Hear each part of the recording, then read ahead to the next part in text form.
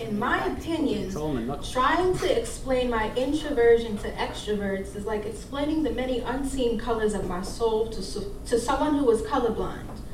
I like to go out, but I'd rather stay in since solitude is the antidote for the social exhaustion I often experience. You're so quiet.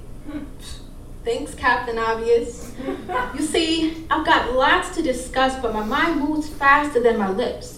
And by the time the thought is ready to escape, I've already told myself a few times to think of something better to say. I'm careful with my selection of words, and I do speak. I just selectively socialize. It's just that the majority of the time, everyone is too busy talking to listen. But being so quiet is like having a heightened sixth sense. If I'm not talking, it's because I'm usually talking in my head. Sometimes about nothing, mostly about the universe and its creation, how each and every one of us are made from stardust, how a star dies but its supernova shines so bright, how there are no coincidences, how every day, hour, minute, or second has a purpose.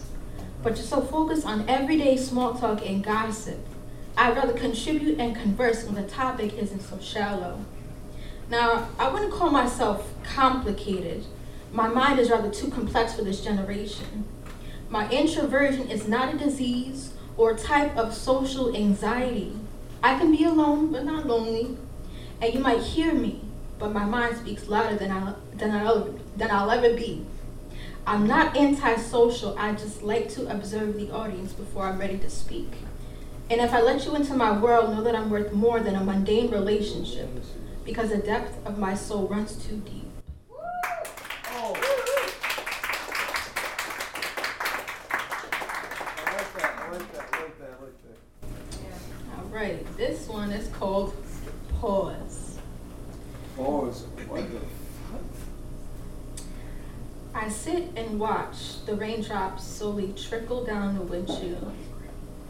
I'm 44 miles to E, running the heat, but nothing compares to the peace I find in the small things I never take the time to see. Like how at night the street lights seem to hit all the perfect angles of the rain as it glistens. I never realized it had a sparkle. Maybe because I was too worried about getting wet. I've always been fond of the effect the slow pitter-patter had on me, calming like a lullaby that put my soul at ease. Maybe that's why people aren't as happy as they want to be. They're so caught up in the monotony of life, they never take time to appreciate the little things. I've always yearned for someone to make me feel this way. How the snow falls slowly, then dances as it melts down to its final form. It almost compares to what love with myself would look like if it were personified. How you slowly fall out of who you thought you once were into who you've been the whole time. To me, facades are only meant to keep the bad away, but we wear bad so good we push the good away. Just like how a snowflake has many shapes and designs, appealing to the eye, but with the right warmth applied, it is no longer a solid, but free-flowing in its true form.